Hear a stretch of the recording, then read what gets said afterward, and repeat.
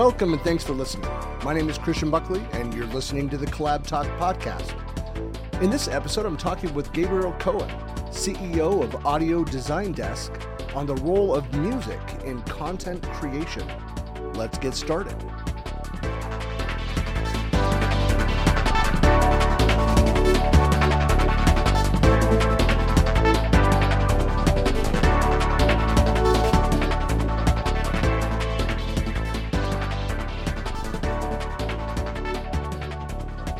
Hello and welcome to another episode of the Collab Talk podcast, where we discuss the convergence of technology, business productivity, and collaboration culture. And my guest today is Gabriel Cowan, a filmmaker and musician and the CEO of Audio Design Desk. Welcome, Gabe. Thanks for having me.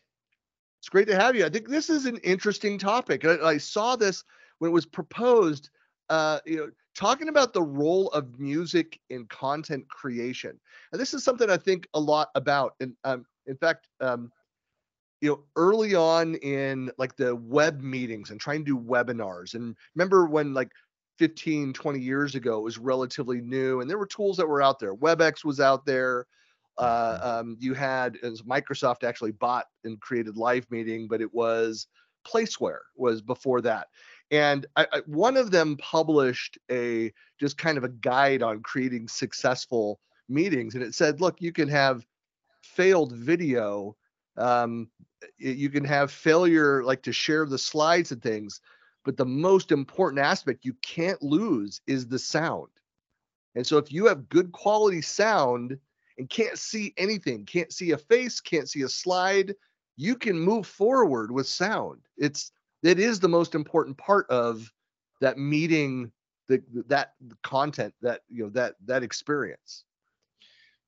I couldn't agree more, obviously, but also there have been studies on this as it relates to movies. There was a test that was done on two audiences. They watched the same exact movie, and one audience, the visuals went out and the audio stayed.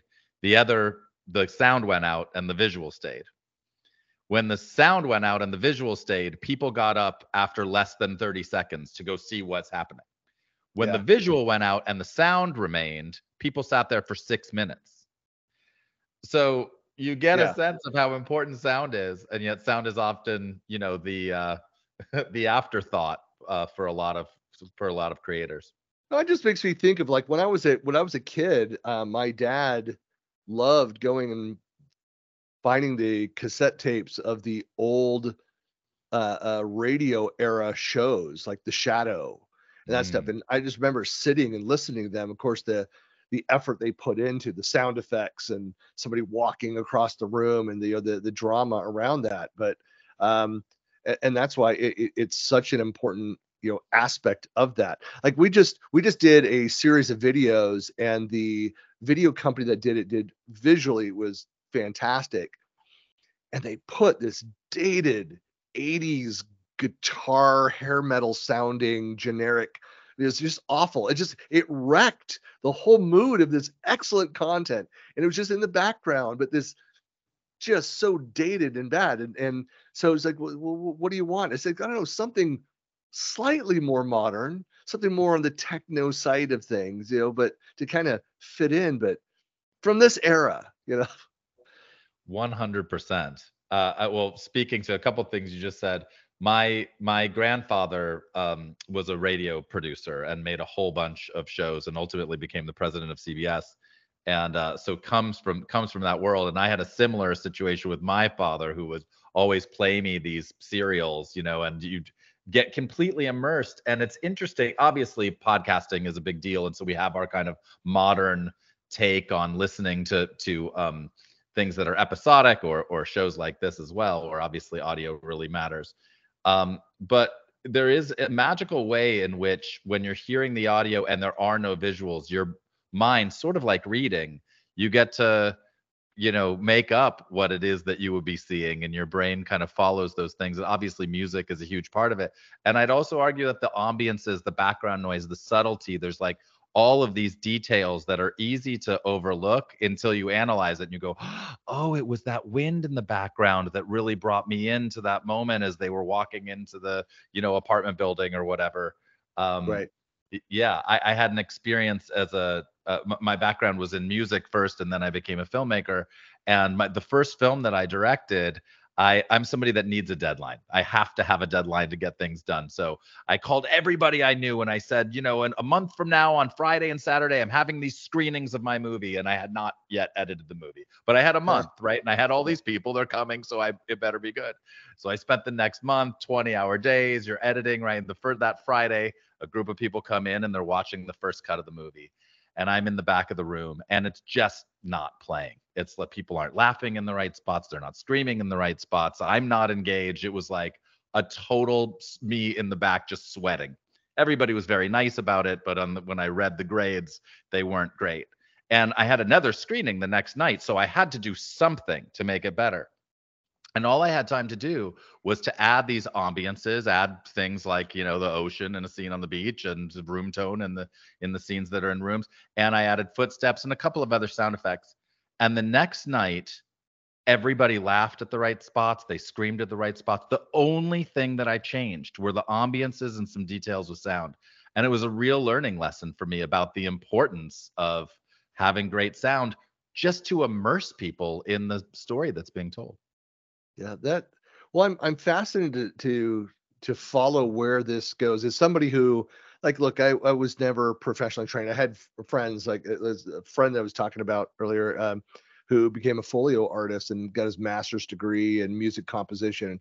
Very talented musician, and has done other things. And he was one of these, like, a techno synth guy that went on tour with all these trip hop rappers, and he's doing all the like like amazing. I just like, I didn't realize you were into that kind of music at all. But he's just like, he does all the ambience, the other stuff, and because they do whatever they do, and they're talented that side of it, and he just sets the whole vibe for that thing. But together, it's just a very different sound. So it was very much a collaborative, multiple styles together, and touring all over North America doing that kind of stuff. But the I'm excited to see where AI is going with this space. Like, Mhm. I'm one of those, like, I was in my early 20s, sang in an alt rock, band in Northern California. We were gigging every weekend. I loved that. I actually, when people ask, because I speak a lot at conferences around the world on collaboration technology, people are like, don't you get nervous? I'm like, no, I kind of burned that out of me from Mhm. being the lead singer of a band. You do Mhm. that for a couple years up on stage in front of everybody, and we did all original. I'm like, you Mhm. kind of lose those inhibitions. It's like, I'm very comfortable up in front of a crowd because of that experience. Yeah. But one of the things, so I'm passionate about music. I'm a music collector. Like, I don't know, like, I'm like, say I'm the world's largest Duran Duran fan. I'm Oh, very much an 80s new wave music guy. So I yeah. collect. I don't know if you know who Peter Murphy is. Like, he was the lead singer of Bauhaus, which Oh, is like the uh-huh. goth kings, Yeah. kind of things. And yeah, but anyway, so like, music is, like, when we're done, the music gets turned back up when we're done with this recording. Like, music playing all day long, that side of it. Mhm. And I have certain themes. Like, if I'm concentrating on something, I've got, like, Brian Eno, Harold Budd. I've got the more Mm. kind of the compositional new Mhm. age, very organic new age music playing. When I'm just like inspiring, and it'll be like, I'll have in Duran Duran, Depeche Mode. I mean, something that's more upbeat, something to just kind of get me to let go of whatever I'm getting stuck on and enjoy that, and then ideas come to me. So I've always used music that way to help me focus or to unfocus so that I can come back to it. And that's where a lot of breakthroughs happens, when you're able to let go of it, stop, focusing so much, and kind of let your mind move away and come back. And I do think about that with content, about what is happening, what's the lead in, what's the background, how does it bring these pieces together. It's not with that outdated 80s guitar hair metal rock that this production company did. It's not the way to bring anybody together. No, they were clearly focused on the visuals, and you're so right about sound. I mean, I'm not an expert on the science, but we've worked with a company called Sound Mind, and that company did a study with Notre Dame, USC, and the Marine Corps. And the study focused on the effects of sound on soldiers who had PTSD. And what the study showed was a 3-year study. So a big thing. I don't know how well published it is, but what it showed is that the effects of the right kind of sound on these individuals that suffered from this condition were more beneficial for them than medication. Hmm. So, I mean, that speaks to, right? I mean, and what you're saying is with music, like it can pump you up. Like athletes listen to music before a game. A lot of people, when they're speaking, like you do, listen to stuff that pumps them up. We also listen to things that calm us down. We listen to things that make us happy, right? That make us dance. Like the emotional impact of sound and of music, I would argue is much higher than the emotional impact of visuals. I think just empirically. And yet, because it's rare that I look at an image and it brings me to tears or that it brings me laughter. It happens occasionally. But with music, there is something that's kind of built into who we are. And without going too deep into it, I also think that it's sort of a universal reality. When you talk about sound waves and the way that the planets are spinning, we've got waves and gravity and all of that is connected to the way that sound is and the way that I think we experience sound too. Well, it's interesting, and maybe you could talk. Maybe this is a good time for you to talk about, what your company Audio Design Desk does. So I've got some other questions of kind of where things are going. Maybe we start there, so we have a foundation of what you focus on, and then I'll ask my next batch of questions.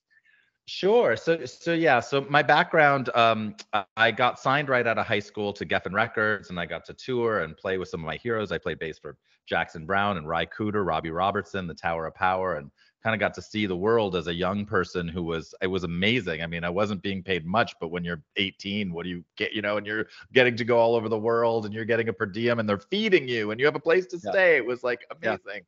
Um, and somewhere in there, I got hired by a guy named Roger Corman to score a movie. And through that process, Roger, who makes a lot of low budget films, gives you full access to the set, to the writer's room, to the right. It's like sort of a big collaborative thing because no one's really getting paid. And I fell in love with filmmaking. So I went back to school. I got my master's degree in film directing, and I produced over 20 feature films. And so early on in that process, you realize how important and how time consuming and unnecessarily challenging creating the audio for your movie is. It's entirely manual. Whether you're in Pro Tools, these applications I love. I don't mean to be putting them down, but if you're in Pro Tools or if you're in, Premiere or Final Cut Pro, it's an entirely manual process creating the audio. Mhm.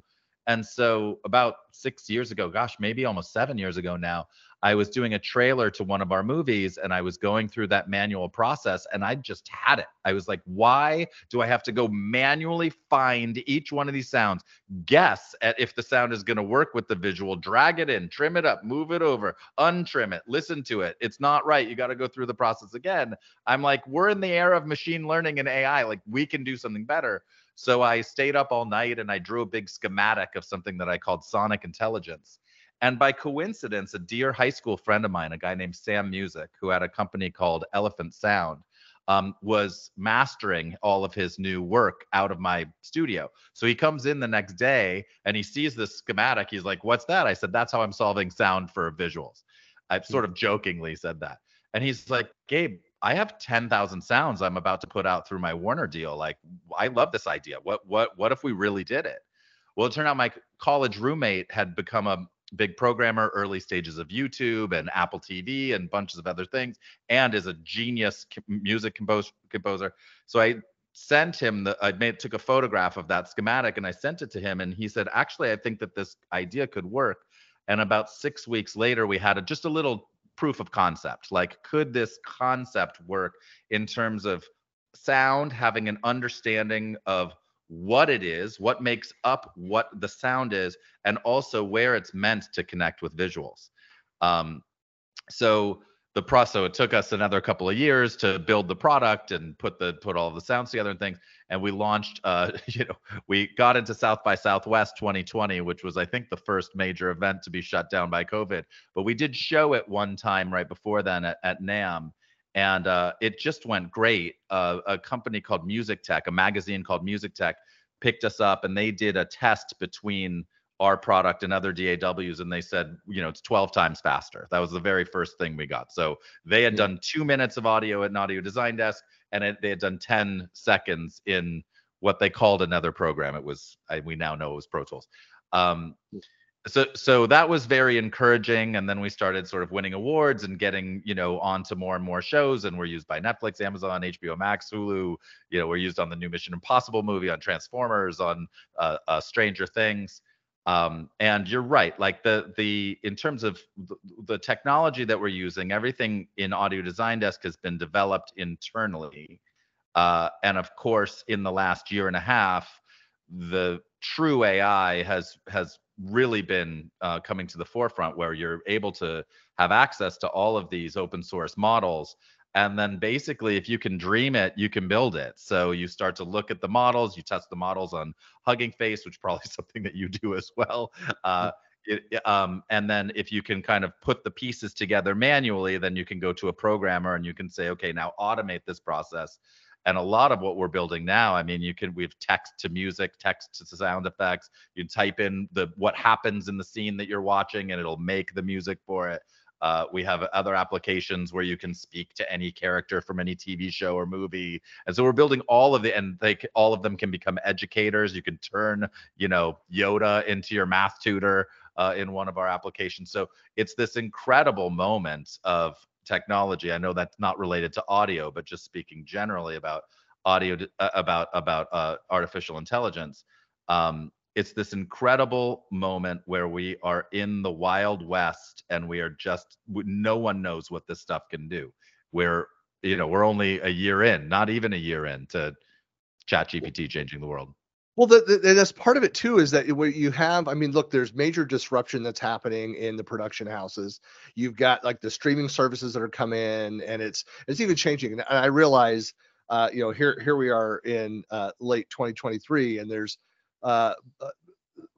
writer strike aside, there's some of the streaming services are struggling with that too, where I think they made the mistake of trying to replicate what the big film production houses were doing, and realizes that, well, that's not going to be scalable for just the modern era. It's all coming down closer. But I don't know the last time you've gone and looked at some of these fan-made, like if you think of like the Star Wars realm, fan-made films, like the high quality of what they're able to go and produce with these things, it's pretty incredible. And I think we're moving towards this place where I can, with my, capture some video with my iPhone and move it up and do things with it that will be, I can capture video with my iPhone in 4K and do a bunch of things and come up with this high quality things. I mean, I think back, I had it was a Kodak. What was it? It was a Kodak. It looked like it was a little video camera that it wasn't 4K. It was before then. So this is like 10 years ago. The little Kodak on the fly little camera thing. And I would capture these things. I would go, and the sound quality wasn't fantastic. If you were right next to it, there was no attachment for another microphone to it. But I would go to events and I would do these little recordings, and people all the time would say, like, be amazed at the quality of it. And I learned very quickly, like, I had to find a spot that was out of the ambient noise of the expo hall at this conference, interview somebody over off the side. The lighting had to be good for it to come out nice and clear. There were a lot of things that were very sensitive about it.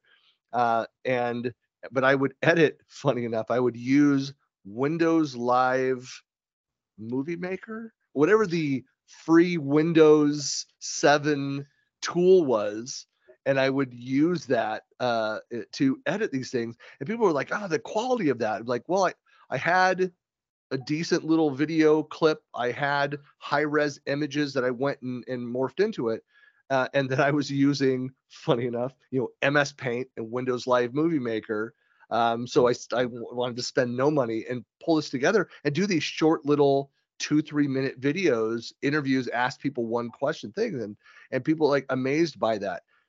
To be able to go and do something now, where it does look like it's professionally produced. If you've again have the quality components, and having a decent microphone, if you've got a nice camera, I've got a very expensive, 8K video camera that I don't use enough, that I'm not getting the value that I paid for it, but I have it to go and do that, and does beautiful video.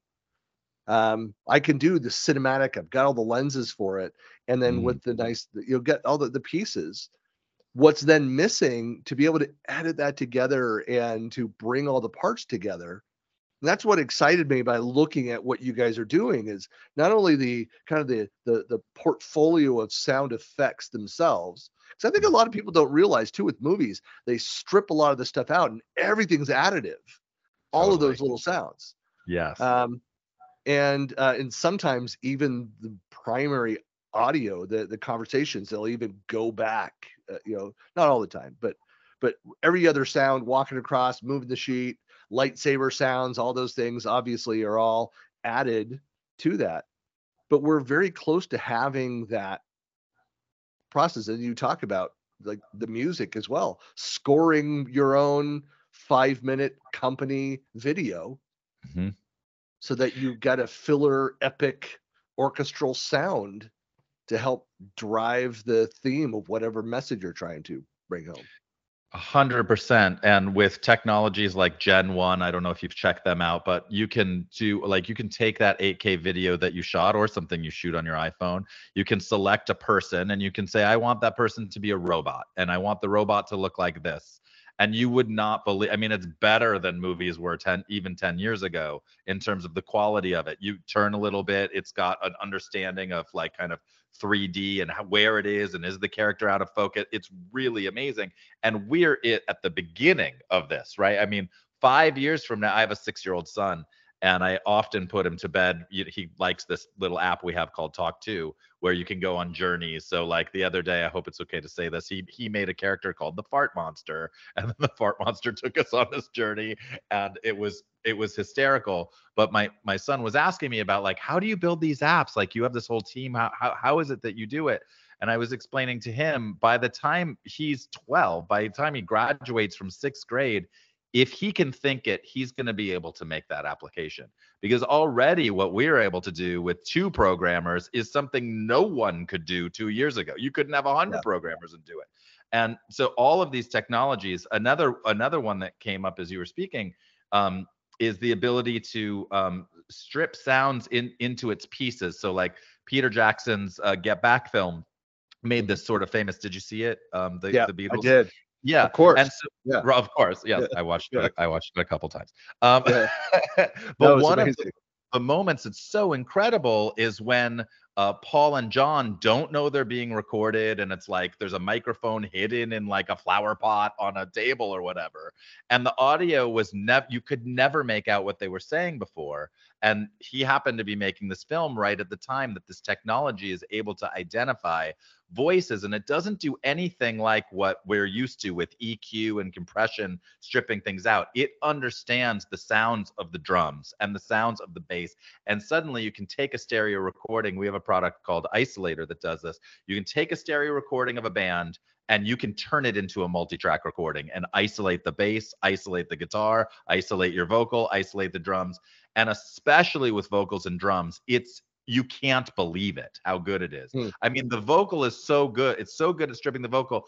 It'll also bring in the reverb or the delay of the vocal, but you hear no drum, no rest of the band. It's like a Wow. magical thing. So in your context where you were looking, you had that great camera, but you're like in the back of the room and you're trying to find somewhere where the sound won't be terrible. Now you would be able to run that sound through, one of our tools, or Blackmagic makes a great tool too, and you'd be able to really just isolate those voices, and then you can use other techniques to make the voices sound close.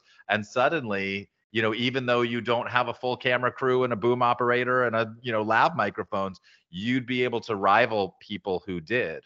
a year from now, I mean, even right now, but it's in its infancy, text Yeah. to video.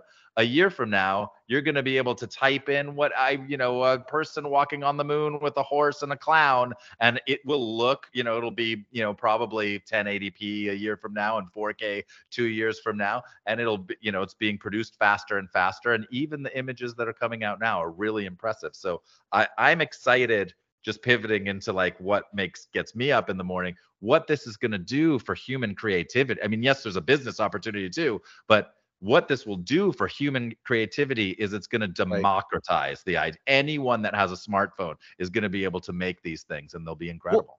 and an important part of this too is I would say that going in and looking at your company site. So Audio Design Desk, going in and looking at one of the first things I go and look at, because look, again, my experience, I'm like not a composer. I'm not mixing stuff, remixing stuff. Like I've got friends that did that. All I remember is I remember he was using Pro Tools and Cakewalk back in the day, but it's still that was hundreds of dollars. I remember how much it was, $600 to $800 for the program around that. And now, to go and look at the pricing, I mean, even your pro version of it is what, like $30 a month on the month to month, Mhm. for it.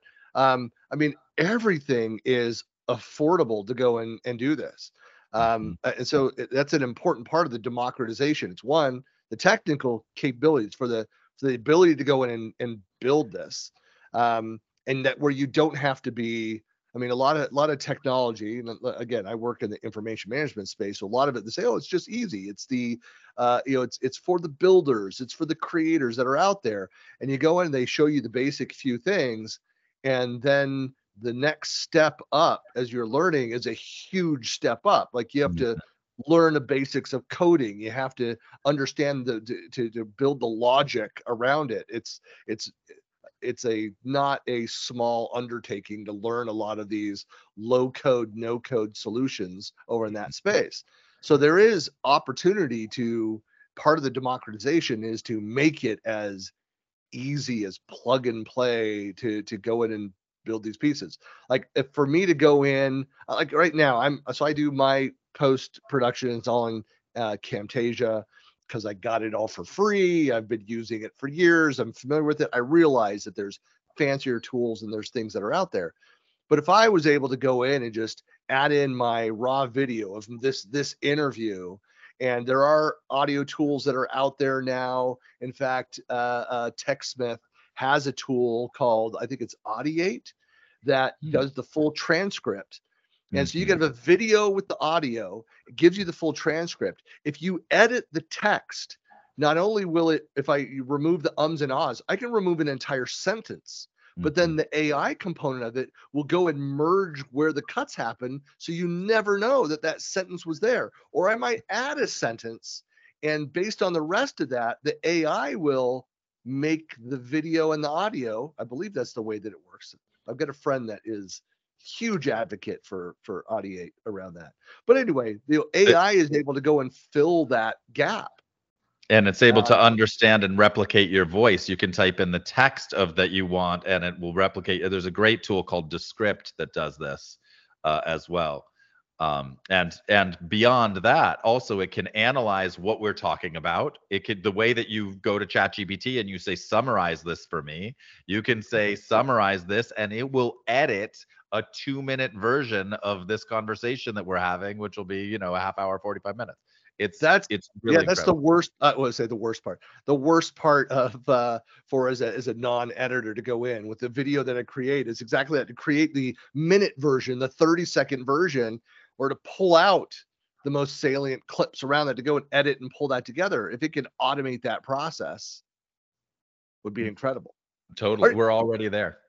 so yeah, it's well, so much of this is that there are so many different tools that are out there that are do like one or two aspects of what we're talking about. Like you have to experiment. You have to be, you know, you hear about this, go check it out, try it. Most products have like a free version, a limited trial of that, just to say, hey, does this fit in with the way that I work? Is this something that would help me?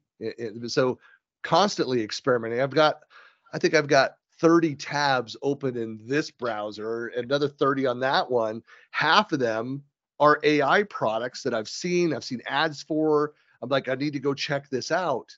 It's generally what happens over the weekend is I'm following up on these tabs that are still open to go and experiment. But I am interested in knowing, because this is changing, like the amateur video production and its content creation process. Um, uh, uh, you know, uh, so I don't know how much this is evolving what YouTube is. If you're seeing these kinds of tools and solutions, is it really permeating into YouTube and into TikTok yet? Or is it still the professional class, the people doing bigger video production efforts that are using these kinds of solutions? I think it's a mix. I think, it's interesting because we were in a couple of accelerators and you constantly hear about the creator economy and YouTubers. And I quickly realized these are filmmakers, right? Like a YouTuber is somebody who thinks of themselves as a filmmaker. And some filmmakers realize the impact and the importance of sound. And you do see Marquise Brownlee, for example, really cares about his sound. There's a bunch of other sort of famous YouTubers who every transition, it's subtle. It's not like overt and in your face with the sound, but it's there. And it's part of what brings you in, immerses you in whatever story they're telling or whatever review they're doing. Often it's a review or it's a conversation, but they have transitions between the pieces of the conversation. And they use sound to great effect, these young filmmakers.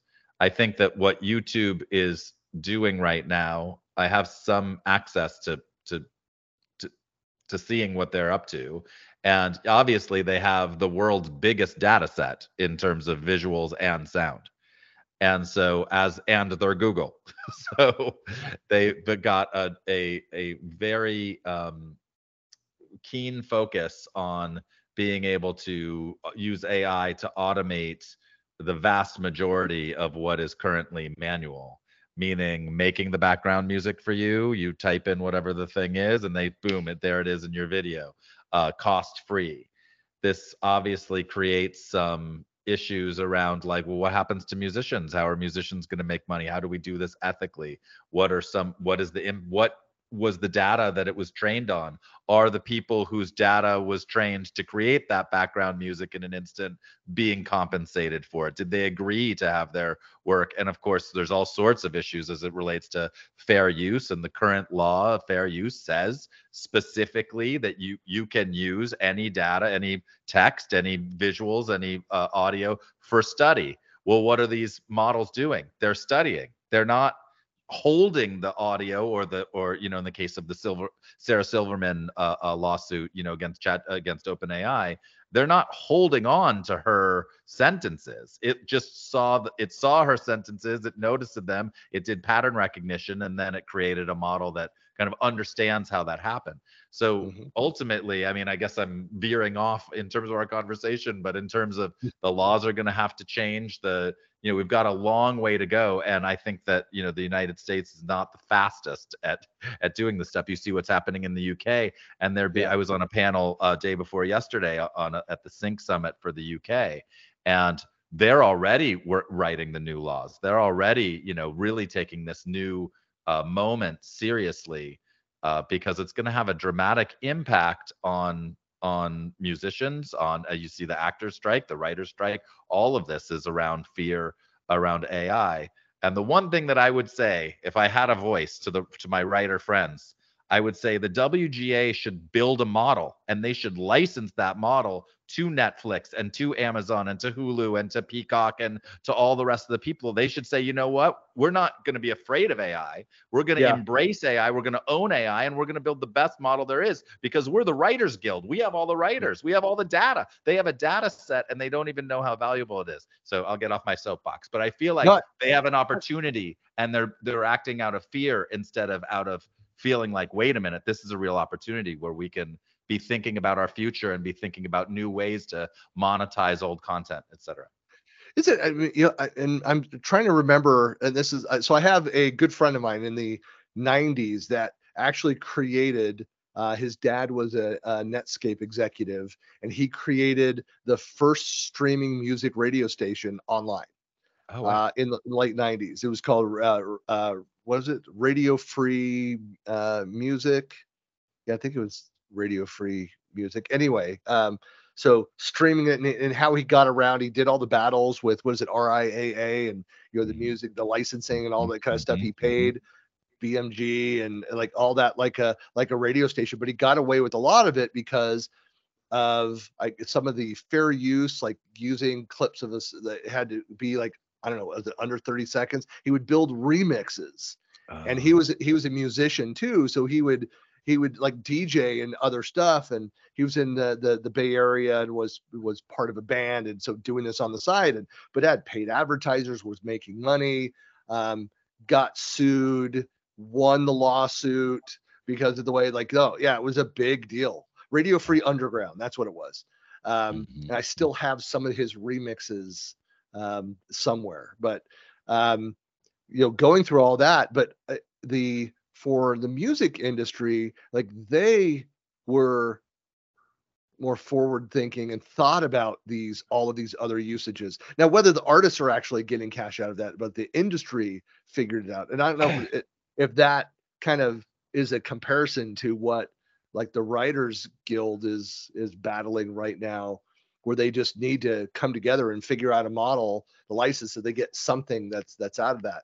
But I think with all of this, and going back to where we kind of started, with the changes that are happening, where it's getting smaller and smaller, the capabilities of independents and who may call themselves filmmakers, or individuals that just want to create better than just generic off my iPhone. I want to create good quality, enterprise content for this community. Is that doing away with the traditional big budget blockbuster movie, music, whatever it is it driving things more into the home studio with the advent of all these other tools? I think well, I was lucky enough to make the first independent red film, the red camera, Oh yeah. which kind of came in, and so they were actually really great with us. They totally supported us. We were shooting on an island called Martha's Vineyard, like that. When anything broke, they were on it because we were basically beta testing their platform.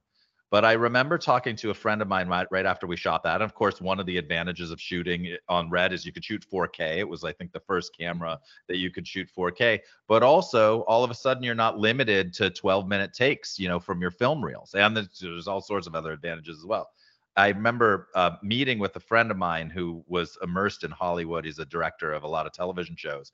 And I was asking him, how are you guys still on film? It's so much more expensive. You have to deal with all of this BS, and you have these really tight deadlines. You have to shoot an hour of television in a week. And he said, Gabe, we trust it. The reason that we can't switch is because we're a giant ship, and you can't just turn. Like, we know that the color correction works. We know how to do it, and the Yeah. big companies have to be able to rely. But sure enough, cut to 12 years later or whatever it is now, and I don't think any of those shows are shooting on film. Maybe some, Max or HBO or whatever we call it now shows are, but it's almost entirely digital. And I think that will be a similar transition as the quality gets better and better and better. You may have seen this South Park episode that was entirely written by this AI program. The animation was done by it. It's worth seeing. The Hmm. script was written. All of the voices took from the voices of Cartman and whoever else is on South Park.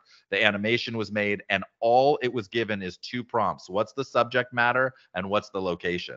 And the subject matter was, like, I don't know, ChatGPT taking over, for writers. And it was kind of funny, but it's also as a proof of concept, you can see where this is going. Yeah. And so I do think that over time, it is going to make creating, wonderful pieces, thoughtful pieces, and a lot of BS really easy. Right, right. Well, there's I know when we like to talk about the creation process and art and things are out there, but there's so much garbage that's produced. A It's lot just of junk. garbage. Yeah. Yeah. Well, let me ask, so personal question about this. Like, so do you personally care if you're watching something, whether it's a short video or a longer piece, that it was AI generated and produced and all of that, uh, or it was a human writer. I mean, do you care if 20% of it was AI enabled, created, or 80% of it was done AI? Like, Yeah, I like mean, it depends on which part of me is paying attention. Like, if I don't know whether it's right, AI or whether it's a person, I don't know what I don't know, and I don't care. Whatever's the best thing wins, right? Like, if I'm most entertained by that, engaged by the piece that was written by AI, then no, I don't care. But there are a lot of other things that I do care about in terms of human jobs, being able right, to feed their kids, right. et cetera. Well, Yeah. I'm trying to remember who it was. There was an interview. Somebody was asked about. So, are you see like the money that could be saved, the cost efficiency of if we got rid of truckers and had AI carrying freight across the country? I can't remember who answered that, but just said, "Oh, you know what? I think it was somebody was interviewing Tucker Carlson, and he Uh, said that'd be like the worst possible thing. Like people to understand, it's the most populous like job in the mhm, United States mhm, is the mhm, trucking industry. There are more mhm, people that are truckers than any other profession in the US, and it would mhm. devastate our economy if we moved all that to AI. So I think using that as an example of like I get it. It's there's reasons why like I moved from a small town that was like under 10,000 people. Like I would go and pay more for my locally grown, but to support that, Yeah, right. more of that. I was, Yeah. the quality was there. The people that I know that actually own the farms and wanted to help support them, and there's that aspect of this as well, Yeah, supporting the creators. 100%. And honestly, I do think that this ultimately will benefit creators.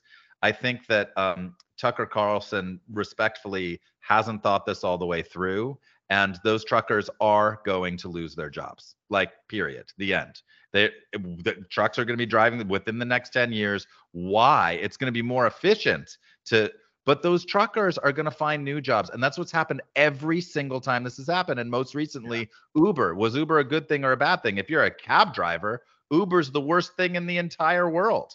But how many jobs did Uber provide for people? And people suddenly could be working on their own schedules, right? And Uber, I Right. mean, listen, I'm not the champion of Uber and I don't know enough to really feel like an expert, but I am seeing a pattern here, and it's the same thing. Everything used to be written by hand, and then the printing press came out. Well, what happened to all those people that wrote books? They were like, but it's not as beautiful. It's printing press. It's ugly. The same thing happened when we went from analog to digital. What happened to all those tape companies? They all lost their. I mean, when we went from going to Blockbuster to streaming, and Blockbuster didn't see it coming, Blockbuster goes out of business. But then comes the rise of all of these new businesses. Right. So Yeah. my position on this is that we have seen this happen a lot of times.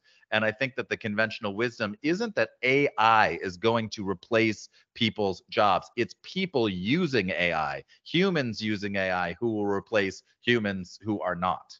And Yeah. ultimately, I think that that's Well, and the on way the it's. creator side too, I mean, so I had an argument. It's funny enough in a pub in Helsinki about 10 years ago, where we were talking about AI and robots, and it was this younger guy I was talking to, and who insisted that it was going to be this positive thing, and humans would not have to do manual labor. I said, well, one, I said, you don't understand human nature. Those that own the robots, that'll never happen to the benefit of the masses. Things. Anyway, we can kind of get into that Sure, argument. sure. But part of the argument that we got into, or his position was that, like in writing of content, creating content, like, well, if you found that somebody did it, like wrote this great piece, there's no need to go and write another similar piece on the same topic. I'm like, well, wait a second. Two different people writing about the same topic might have completely different approaches and perspectives. 100 people writing on the same topic will all have different life experiences, tone, message, and reach people that Hmm. one person would never reach those other 99 people's readers Hmm. out there. There's value in that. I said the problem is not that we don't need less content created, we need better ways to aggregate. We need better search tools of those things. If we have more people creating, I mean, this happened in the music industry. It's a music collector in some ways, because I still buy too much vinyl. I still buy CDs, those kinds of things. I'm building a rack stereo system now that's like almost, it's like 25 years old, the components. And I'm actually having um, uh, heads cleaned on a deck on a triple head old cassette to cassette. I'm having the power amp and preamp cleaned. And I had like a blown tube on one of them. Anyway, like, because I'm a vinyl guy, and Yeah. as you know, there's Oh, a yeah. huge difference between digital and the vinyl. Um, There is. but with all of that, we're creating more of this content. It means that there's more for us with a unique taste to go and find like a personalized experience around that content, Mhm. and it's just Mhm. getting higher and higher quality. It gets harder. Like I was going to ask you a question about like all these tools out there. Like, how does somebody trying to build a profile in YouTube or TikTok rise above all of the highly produced, the YouTube stars that are out there? Like, how do you put a stake in the ground when, with these people that have more resources go and do that? We're kind of answering that. You're able to create something as high of quality as something that's studio produced, or money funding actually behind that. But I don't know if you see this, like, how is it going to impact these streaming services? How is it going to impact YouTube and TikTok specifically? Well, I think that often the things that are most profitable, let's take out things that are super sensational, right? I mean, I love Star Wars, but I'm taking it out of this equation, although maybe not the first two movies. Maybe those can stay in. Authenticity, people really respond to that. Musicians, actors, dancers, right? Chefs. Authenticity really matters.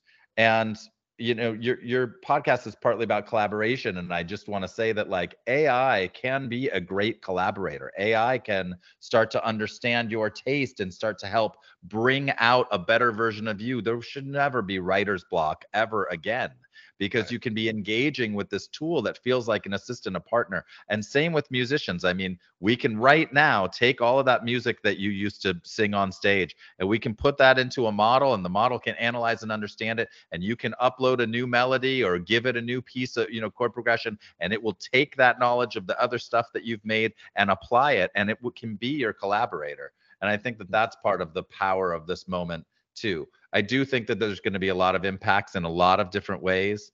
But the hope, when it comes to education, when it comes to creativity, when it comes to science, medicine, uh, I do feel like we're living in a moment unlike anything I've ever seen. It's bigger than the internet. Yeah. No, I think that's I think more and more people are coming around to that exact sentiment, that this is uh I mean, it's a major moment, like the dawn of the internet, but Mhm. it's much bigger in the impact that it's going to have. But we don't yet fully understand what that We impact don't. will be. We Yeah. don't, and that's part of what's so exciting. Is Right. because and nerve-wracking, but it's also part of what's so exciting, that we don't know where it is. And so we're here, like, there's so many of us that are tinkerers, that are putting things together in new ways, that are trying to figure it out, and suddenly you gasp and you go, oh, I could make that. I can make that happen now. You could never do that before. Yeah. It's pretty magical.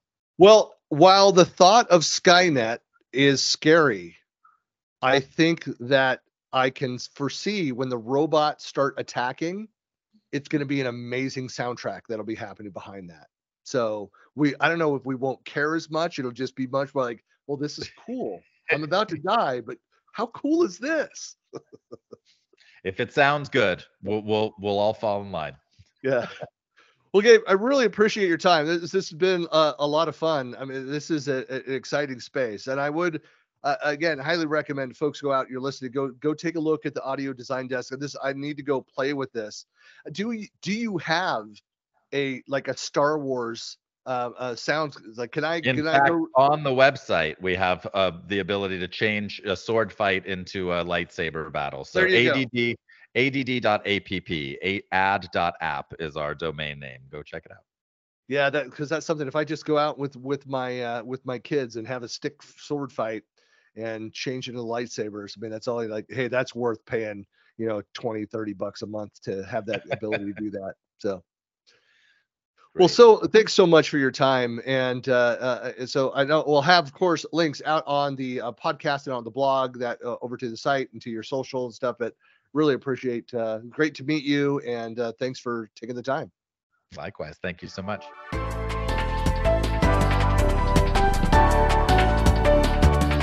You've been listening to the Collab Talk podcast. New episodes are published weekly, and you can find us on Spotify, Apple Podcast, iHeartRadio, and most other podcast platforms. Thanks for listening.